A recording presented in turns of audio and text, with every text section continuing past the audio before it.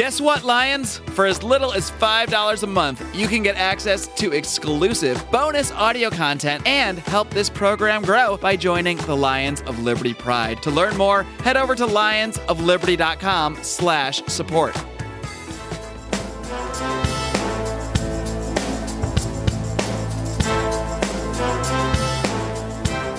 Welcome to Felony Friday, a presentation of the Lions of Liberty podcast. Here is your host, John Odermatt. Felons, friends, and freedom lovers, welcome back to another episode of Felony Friday, right here on the Lions of Liberty podcast. The Lions of Liberty podcast, of course, has more than one show, more than Felony Friday. We also have a show every Monday hosted by Mark Clare, our longest-running program, where he interviews leading minds in the Liberty movement, hosts roundtable discussions. Every Wednesday, we have Electric Liberty Land, hosted by Brian McWilliams, a weekly shot of culture, comedy, and liberty. And every Friday, this show, Felony Friday, where I focus on exposing injustice in this nation's very broken criminal justice system. And even on Felony Friday, on this show itself, it's a bit of a variety program. A couple different formats that I have. The past two episodes, I interviewed a former felon, Jamel Nettles. He shared his story, his from growing up in a drug culture to dealing drugs to eventually getting shot, eventually getting arrested, sent to prison, spending 11 years in prison, and telling the story of his experience, an incredible story, which was a two-part episode. That was the last two episodes on Felony Friday. So I want to encourage you to go back and check that out if you haven't, because it is a very, very impactful story. And also, other formats of Felony Friday include bringing on former cops or activists or media personalities to talk about their experience in the criminal justice system and what they would do to change it.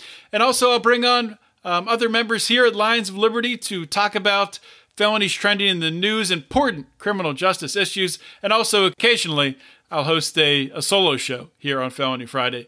But this week's episode, this is another edition where I'm going to be interviewing a former felon, someone who has been through the criminal justice system and has come out on the other side to share their story. And I'll be interviewing Ramona Brant. This week's story with Ramona, very different than my last two-part episode with Jamel Nettles, but just as important and just as impactful because Ramona is sharing a story that is all too common. There's a lot of women who have very similar stories, who have walked the same shoes as Ramona, went to prison on conspiracy charges like Ramona, spent way too much time in prison. And Ramona, it's great that she's out to come out and share her story. This story here, this interview here with Ramona Brant, this issue needs a light shined on it because nobody is talking about it. This is the 89th episode of Felony Friday. That means you'll be able to find the show notes page with links and notes to everything that I talked about today with my guest, Ramona Brant, at lionsofliberty.com/FF89. Let's get this interview rolling. My guest today on Felony Friday is Ramona Brant. In 1995, Ramona was sentenced to life in prison for a cocaine offense related to her then-boyfriend's drug dealing. At her sentencing, the judge said that he was shocked at the severity of the sentence, but at that time, there was no legal way that he could do anything about her sentence. Now, Ramona spent 20 years in prison before finally being commuted by President Obama in 2015, and she was released into a halfway house in February 2016. And in March 2016, she actually met with President Obama and went to a special lunch for commutation recipients after meeting with the president. Ramona is currently the PR director of the Can Do Guardian Angel program that has paired over 40 guardian angels with approximately 50 clemency applicants. And the way I found out about Ramona's story is from former guest on this podcast, Amy Pova. Amy is the founder of the Can Do Foundation, and she brought Ramona's story to my attention. And once I read about it, once I heard about it, I knew that I had to bring her on. So, Ramona, welcome to Felony Friday. Thank you. Thank you for having me. Well, thank you for making some time in your schedule to come on Felony Friday and share your story with our audience. I think it's a very important story, very important to talk about this, to talk about the injustice that you have suffered from. And the first place that I really want to start, the first thing I want to ask you about, I did see when you were released from prison, there was a video. They documented your release, and that was such a powerful thing to see. You being released from prison, being welcomed by family and friends, and I mean, I'll admit that was emotional for me to watch. Somebody that doesn't even know you personally, I can't even imagine the feelings that you were feeling at that time. So, can you just explain what that was like, what you felt at that time to finally taste freedom after 20 years in prison? A lot of mixed emotions. To walk to the gate, I was walking to the gate and with the guards, and they were talking and congratulating me for my freedom, and believing that when I came out, I was going to be fine. And when we got to the gate and I was ready to walk through, I hesitated because for 21 years, you never approach a gate. You never just walk through the gate without being handcuffed and shackled. And so I became nervous. I wasn't sure what would happen if I crossed through. And so they said, Ramona, go ahead. You're free. Go ahead. And so I walked out and I stood still on the other side of the gate, just trying to come to terms with the fact that I had just stepped into my freedom after 21 years, after all the prayers, the tears, the hopes, the pleading. Here I was a free person. My family was standing across the street. They didn't move and I didn't move. And finally, the guard said, Ramona, call your family over. I was able to touch nieces and nephews for the first time in the free world. They'd visit me in prison, but because they were born after I was incarcerated, it was just such a different feeling to be able to hold them, to touch them, to just embrace them without having someone tell me, that's enough, go sit down. Seeing people that I hadn't seen my entire time of incarceration was overwhelming. And then to stop and see the faces that were missing, my mother, my father, my brother, it was hard. So I went through a lot within the first few moments of my freedom that I never realized would happen to me. But elation, sadness, happy, hurting, just so much that happened within those first few moments. So we kind of started at the end, talking about the end of your sentence. Let's go back and talk about the beginning, how you ended up in that situation in the first place. I relocated to Charlotte, North Carolina from New York in 88. I met my children's father in 89, and we started dating. It was different. It was a totally different relationship than any that I had before. And so I really thought he was the one. I thought he was I was going to settle down with this guy and get married and, have children. And everything just seemed like it was just normal, natural. I was supposed to be with him. And I became pregnant and he became abusive. When I was pregnant with our first child, he just punched me for no reason. I couldn't understand that. I couldn't understand the expression on his face. It was different. It was sort of distorted. I didn't know what to think. And so I returned home immediately to New York. And he kept coming to New York and pleading with me, extremely apologetic to myself, to my parents, to my entire family, and promised he would never do it again. And so I said, okay, I'll give him another chance. And I returned back to Charlotte. Everything was fine until we became pregnant with our second son. And it was like 20 times worse, the abuse. And I didn't know what to do. I was helpless. I didn't want to tell my family because I was ashamed. I trusted him, and I just felt so betrayed to have him doing this to me again. And so the abuse just escalated from there. And He was into drugs.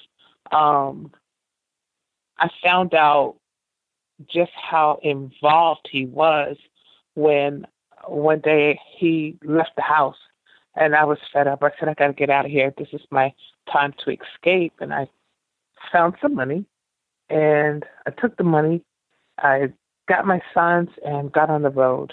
Well, he sent people at this time. My oldest brother was living here, and his family was here, and he sent his goons in there to beat my brother up in front of his family, and then sent word that if I didn't come back, he was going to send goons to New York to beat up my mother.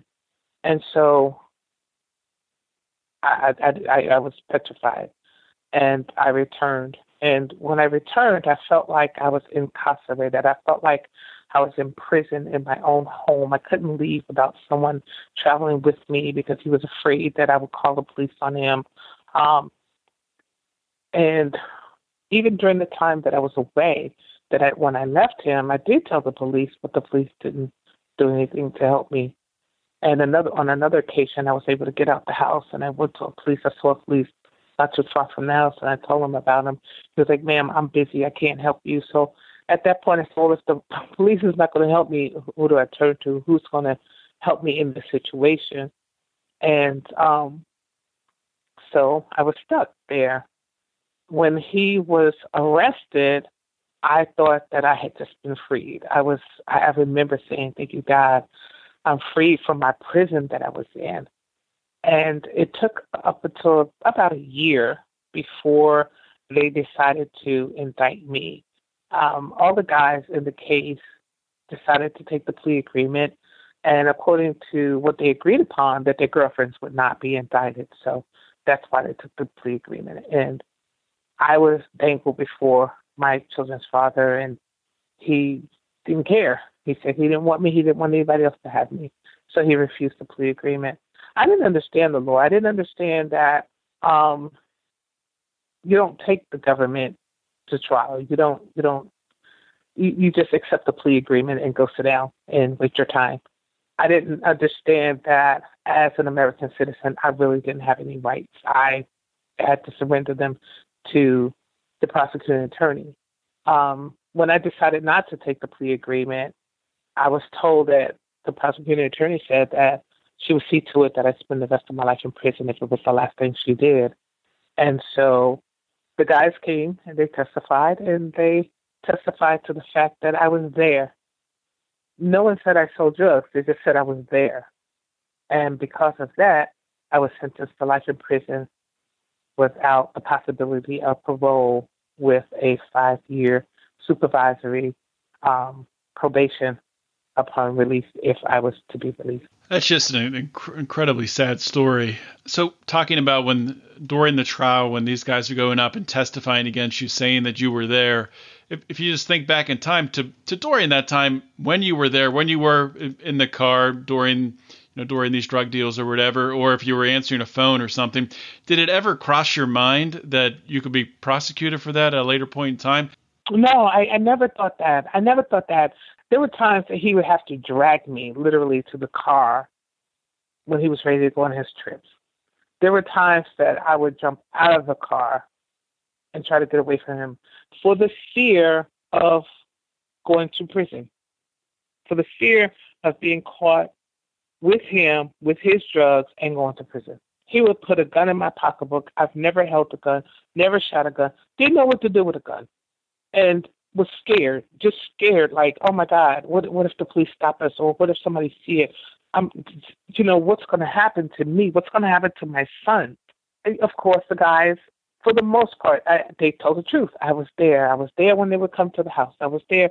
If I would hand them whatever was needed to be handed, but it wasn't money exchange. Like he might say, here, so-and-so is coming over, just give that to him when he comes to the door, and I would give it to him. That was the truth. But I wasn't sitting there at the table conspiring, saying, this is what we're going to do. Let's do this. Let's go. That wasn't my place. It wasn't my role in what was going on. I never sat down with these people and agreed upon doing what they did. The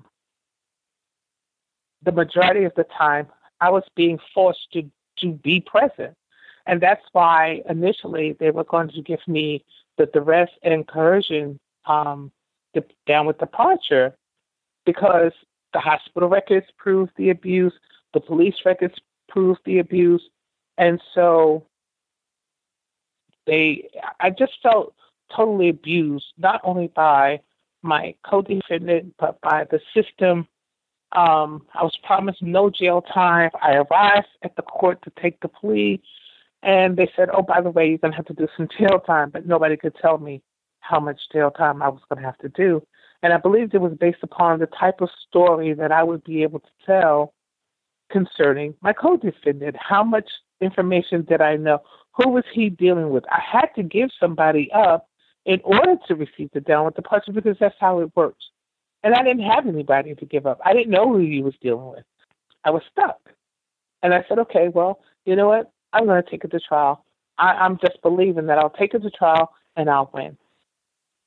But I did, and I lost. So did they never offered you a plea deal then? They said, take the plea and we'll work the details out later. I said, no, we need to work the details out now. I need to know what the deal is. I need to know what type of, you told me I was going to do any time in prison. That was the agreement. So now you're changing it. Someone needs to explain to me. I said, maybe I watch too much TV. 5 to 10, 10 to 20, 20 to life. What am I facing? Just take the plea and we'll figure it out later. It's absolutely incredible. Your story, it just highlights what is broken in our criminal justice system. I mean, what possible good, and the answer is none. No good can come from locking a mother in prison for doing nothing wrong. I mean, there's no victims. All you did, you were present in a situation where someone was breaking the law. Your then boyfriend was breaking the law. But most of the time that you were present, it was really against your will. You didn't want to be there, and there was documentation showing that you were abused. So it is just incredible that, I mean, how do these prosecutors sleep at night? That's what I want to know. I wonder how they sleep. I wonder how judges, and it's not all judges, because I've met judges that oppose these mandatory minimums, that was against sentencing people to these outrageous sentences. They did not want to do it. And so for the ones that stood the ground and says, I have to maintain my integrity and I have to sentence you to life in prison, I wonder how they slept at night. I wonder how they got up every day and got dressed and went to work like, nothing happened. Like, I just finished sentencing this person to life in prison. And I didn't get sentenced to life in prison once. I got sentenced twice, because I won my appeal. And I really, to this day, don't understand my judge and his manner of thinking. He said in the first trial, he said, I'm going to give you room to appeal this. No, you can't submit that into evidence. And, he was just doing all kind of weird things. And then he says, I really want to make sure that you can have room for an appeal. And so we go back for the appeal, and he says, I'm only doing this because my boss is making me do this. So let's hear the evidence today. And it kind of went to sleep on me. And when he woke back up, he says, I want the record to reflect, like I said at the original sentencing. I feel that after a few years of being incarcerated, that Ms. Brant will come out and be a productive member of society. However, my hands are tied. This government, will you depart from the life sentence? And they said no, both times. And he said, I just want to make sure that the record reflects that this is what I have to do. And I hereby sentence you to life in prison. So, again, I didn't hear that one time. I heard it twice. So let's talk a little bit about the time you spent in prison. Was it 21 years total? Was that what it was? 21 in a couple of months. A lot of people could tell you down to the second. I think I stopped counting when I was told that I was going home. What did you lean on? What got you through that time in prison? I was raised in the church. I have pastors, preachers, bishops, teachers, evangelists, of a variety of different lay people within the religious place, and so when I moved, I felt I was sheltered. So moving down here by myself was like, wow, okay, I'm a little free. But I knew that there was only one thing or only one person I could trust, and that was God through this whole time. And so I remember the day that I was sentenced, I got up that morning, and what I considered my act of faith, I packed my room, because that's what most people did when it was time for them to go to jail, go to the courts. And they knew that it was just a bench appearance. So when they got finished with court today, they was going to return to the cell and just leave. And so I was packing my room, and I just began to cry and pray and tell God that I messed up my life, and that I would be a servant, and I'm going to leave the paperwork alone, and I'm going to trust him. And at his appointed time, I believe he was going to bring me through this situation. And he did. I went to the prison, and well, it started in the jail. I would do different things. For Christmas, people were down and depressed, and I just went in my room and I prayed. I was like, God, how do I help them? How do I help them through this process? How do I help them know that it's going to be okay? And so I ran out and I got together with the ladies, and we put together a play. I wrote a skit, and we put together a program, and we had a program. And just for those few moments, we forgot where we were, and we were able to just come together and just release all of that we were holding inside, because we were missing our families, we were missing our children. Here I was, my first Christmas away from my children, and not knowing when I would ever spend another Christmas with them. And so it was really hard. And from that Christmas until the last Christmas in prison, I always put on a production, because I knew that was the hardest time of the year for people, for the women, missing their children, and, having those empty arms and a womb that never didn't know when the next time they would be able to have a child, if ever. And some that never had children because they came to the system so young. And so I just took the responsibility of encouraging others and ministering to others, and doing, like I said, the plays and whatever I could do to make my time go by. I did it. I studied. I took some classes, and I don't know how many jobs I had, because I would leave one job and go somewhere else and work, but I just kept extremely busy. But my foundation, my strength, my ability to maintain, it all came from God, studying and praying, and just being a leader in the Christian community. It's interesting that in that time of great personal suffering, instead of turning inward and really feeling sorry for yourself, which there's no problem with that. That's a tough situation. I'm sure a lot of people in that situation would do that, would feel sorry for themselves, and that's understandable. But you turned around and instead really looked at the people around you and tried to find a way to help them. So I think, that's just really commendable, and that's just awesome. Thank you. I want to ask you about your clemency and the process, and how did you find out about the Can Do Foundation, and what role did they play in getting your clemency? One year, this lady appears on the compound. I wish I remembered her name, but I don't. She befriended a friend of mine, and my friend kept telling me, "You need to meet my friend. You need to meet my friend." She was sentenced to life in prison. You wouldn't be able to tell. You got to meet her. You got to meet her. So one day I happened to be in the rec area, and we actually met, and we started talking. And she says, there was a lady that just moved on my block back home, and she found out that I came to prison, and she sent me a letter. And she has this organization called Can Do Clemency, and I think you need to meet her. So she set us up on an email, and we started corresponding. That's Amy Pova. We started emailing back and forth, and she shared her story with me about receiving the clemency and how she felt that I should file the paperwork, and that was in '09. And I would say, yes, okay, yeah, I'll do it. And I would start the paperwork, and then it was like, oh, this just doesn't feel right. And so this went on until 2014. And so we hear the announcement that President Barack Obama was going to start the Clemency Project. And she immediately got on the email and sent me an email and said, this is your time. Now I understand why you waited. This is your time. You must file your clemency. And so things just began to move so fast after that.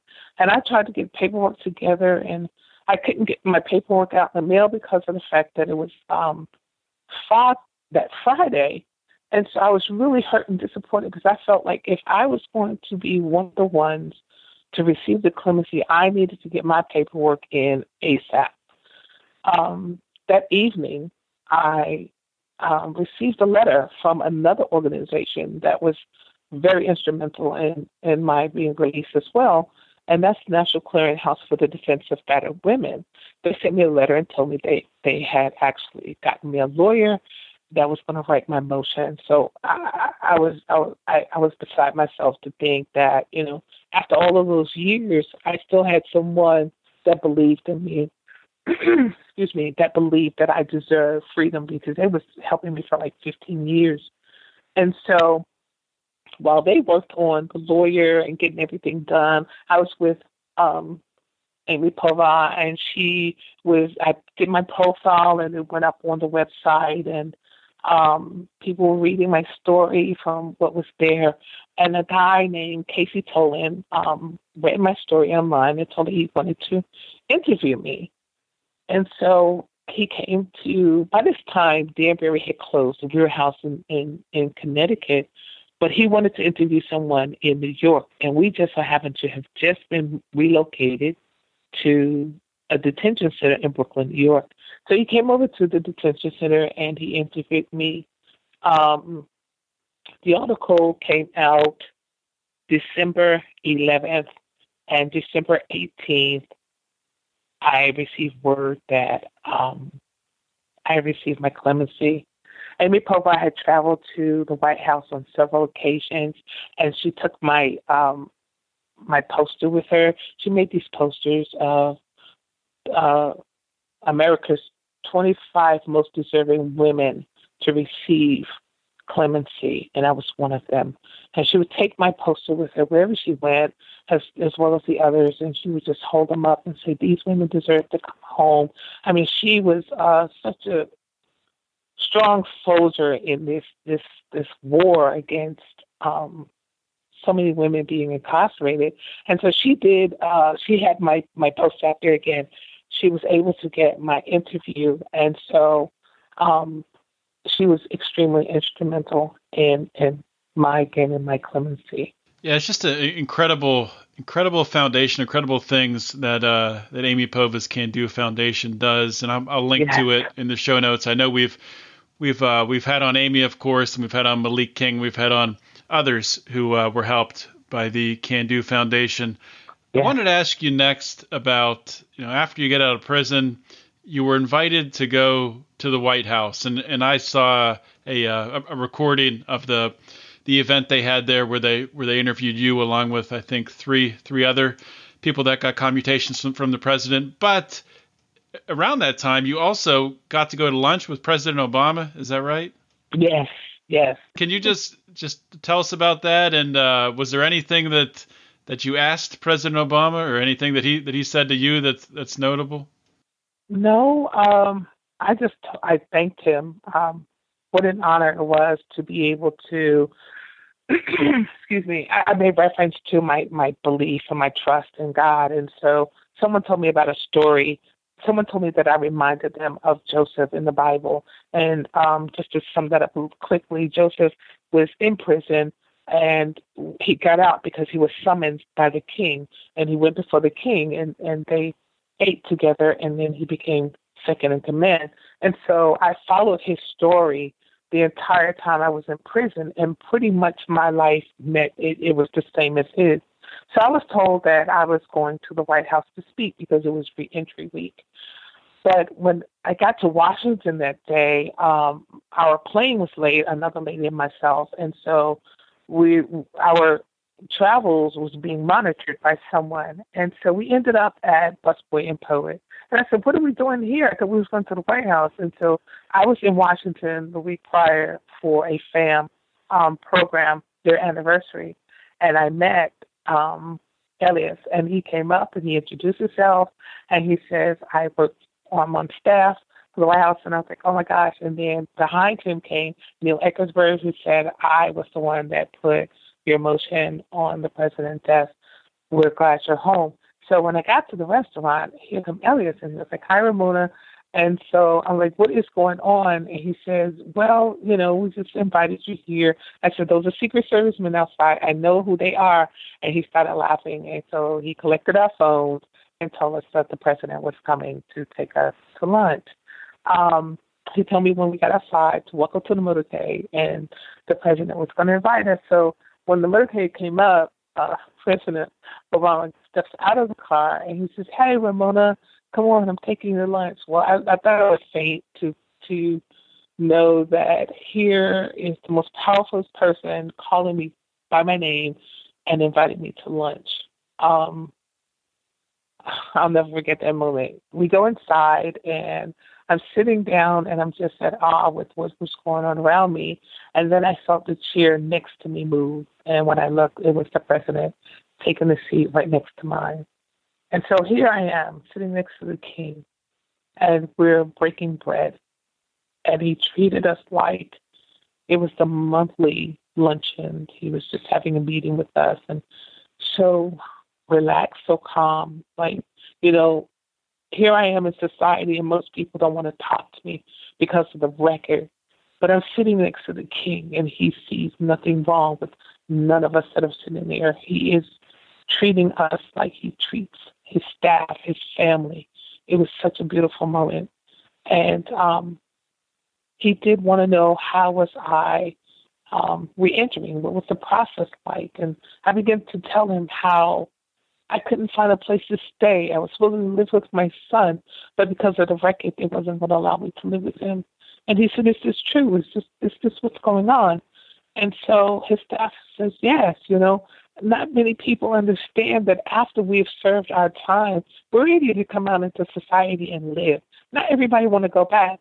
And I'm learning now why most people go back, because we don't have any opportunities out here that would give us the opportunity to live, to work, to do the things that we needed to do in order to survive. And so from that conversation, he discussed with HUD that it's discrimination because of the people that are most often incarcerated. And even though he kind of rewrote the policy, it's still something that we're challenging today. So that was really important to me, that he listened and then he acted upon it. He heard me. And a lot of times we speak and people, they act like they're listening, but they don't hear you. But he heard me. He heard us. He heard each and every one of us speak. And he acted upon everything that we presented to him that day. That's a very cool story. And that's a unique story. There's not a lot of people that can share a story like that. Yeah. But I'm glad you brought up the issue of felons reintegrating into society and carrying that label with you. Because Yeah. I mean, everyone that I talk to that has done time in prison, they carry that felon label with them. And I think more than anything, I mean, there's some small things that can be done, at least with government jobs and things like that. They banned the box movement, so you don't have to check the box. But a lot of it is just educating the public on how broken this criminal justice system is. And Yes. there's a lot of people out there that they never should have been in prison in the first place, like yourself. and you serve 20 years, and then you still get out, and you're still suffering from that. So I think more than anything, it's just, and it's one of the reasons why I have this podcast, is just try to communicate to people to get to hear your story, get to hear from someone like you. And I mean, it's something that needs to change. So it does. It really does. It really does. And we're hopeful that using this platform that you've extended to us to be able to share our story, and every opportunity that we get to share our story, we're hoping that we can change the hearts and the minds of those that are listening, that believe that we should have this stigma upon us and never have it removed. I work, again, talking about of Joseph and being his second in command, I never thought that I would be working with the government. I never thought that I would be working for the city of Charlotte. And I am. I'm working in the HR department, and my passion is to help those that are formerly incarcerated as they re-enter. I came out into this place, and what society doesn't realize, when you incarcerate a person, I don't care how long it is, when you incarcerate them, they're placed in a sense of a time warp. I came outside. I did not know how to ride the train. I didn't know how to pay for my ticket.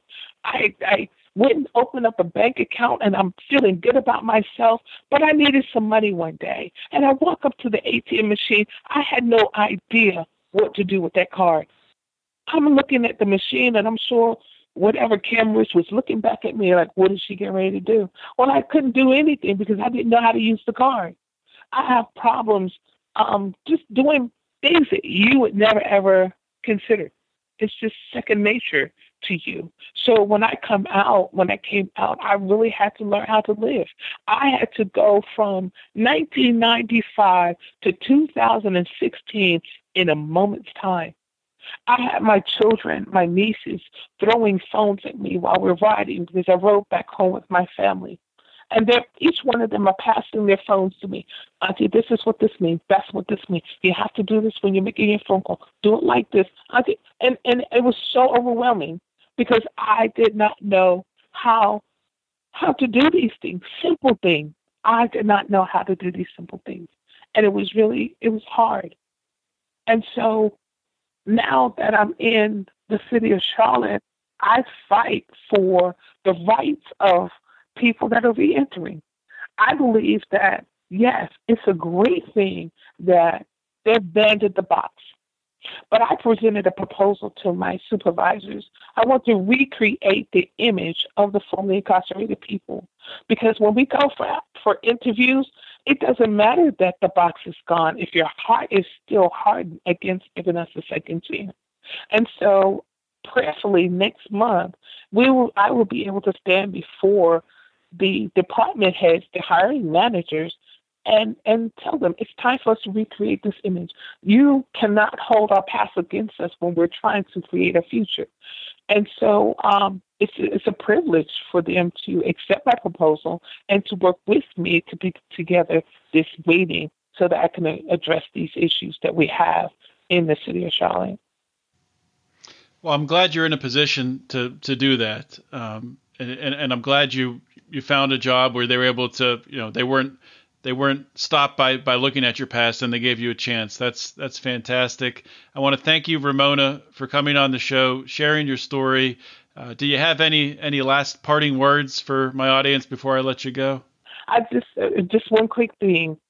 When it comes to housing, we need to make sure that there's housing available. It took me 14 months to find one person to say, yes, I can rent from them. 14 months. And this is important. We want to be independent. We want to be able to regain our status in life. We want to be free. And we just need someone to say, yes, I don't need your money. We don't need your money. We just need a helping hand to get to where we need to be self-sufficient. Thank you for this opportunity to be on your show. And I do pray that someone listening will hear something to make them look at formerly incarcerated people differently. Well, thank you, Ramona. Thank you. Hope you all enjoyed that interview with Ramona Brant. And also, I hope that you'll share it. It's a very important story.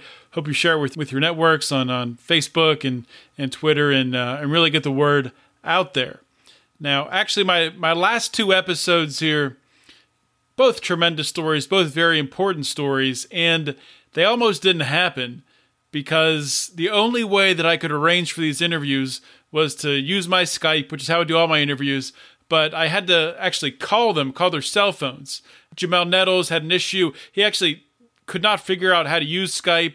It's a problem we talked about with Ramona. People come out of prison, they don't have any training. They don't know how to use today's technology.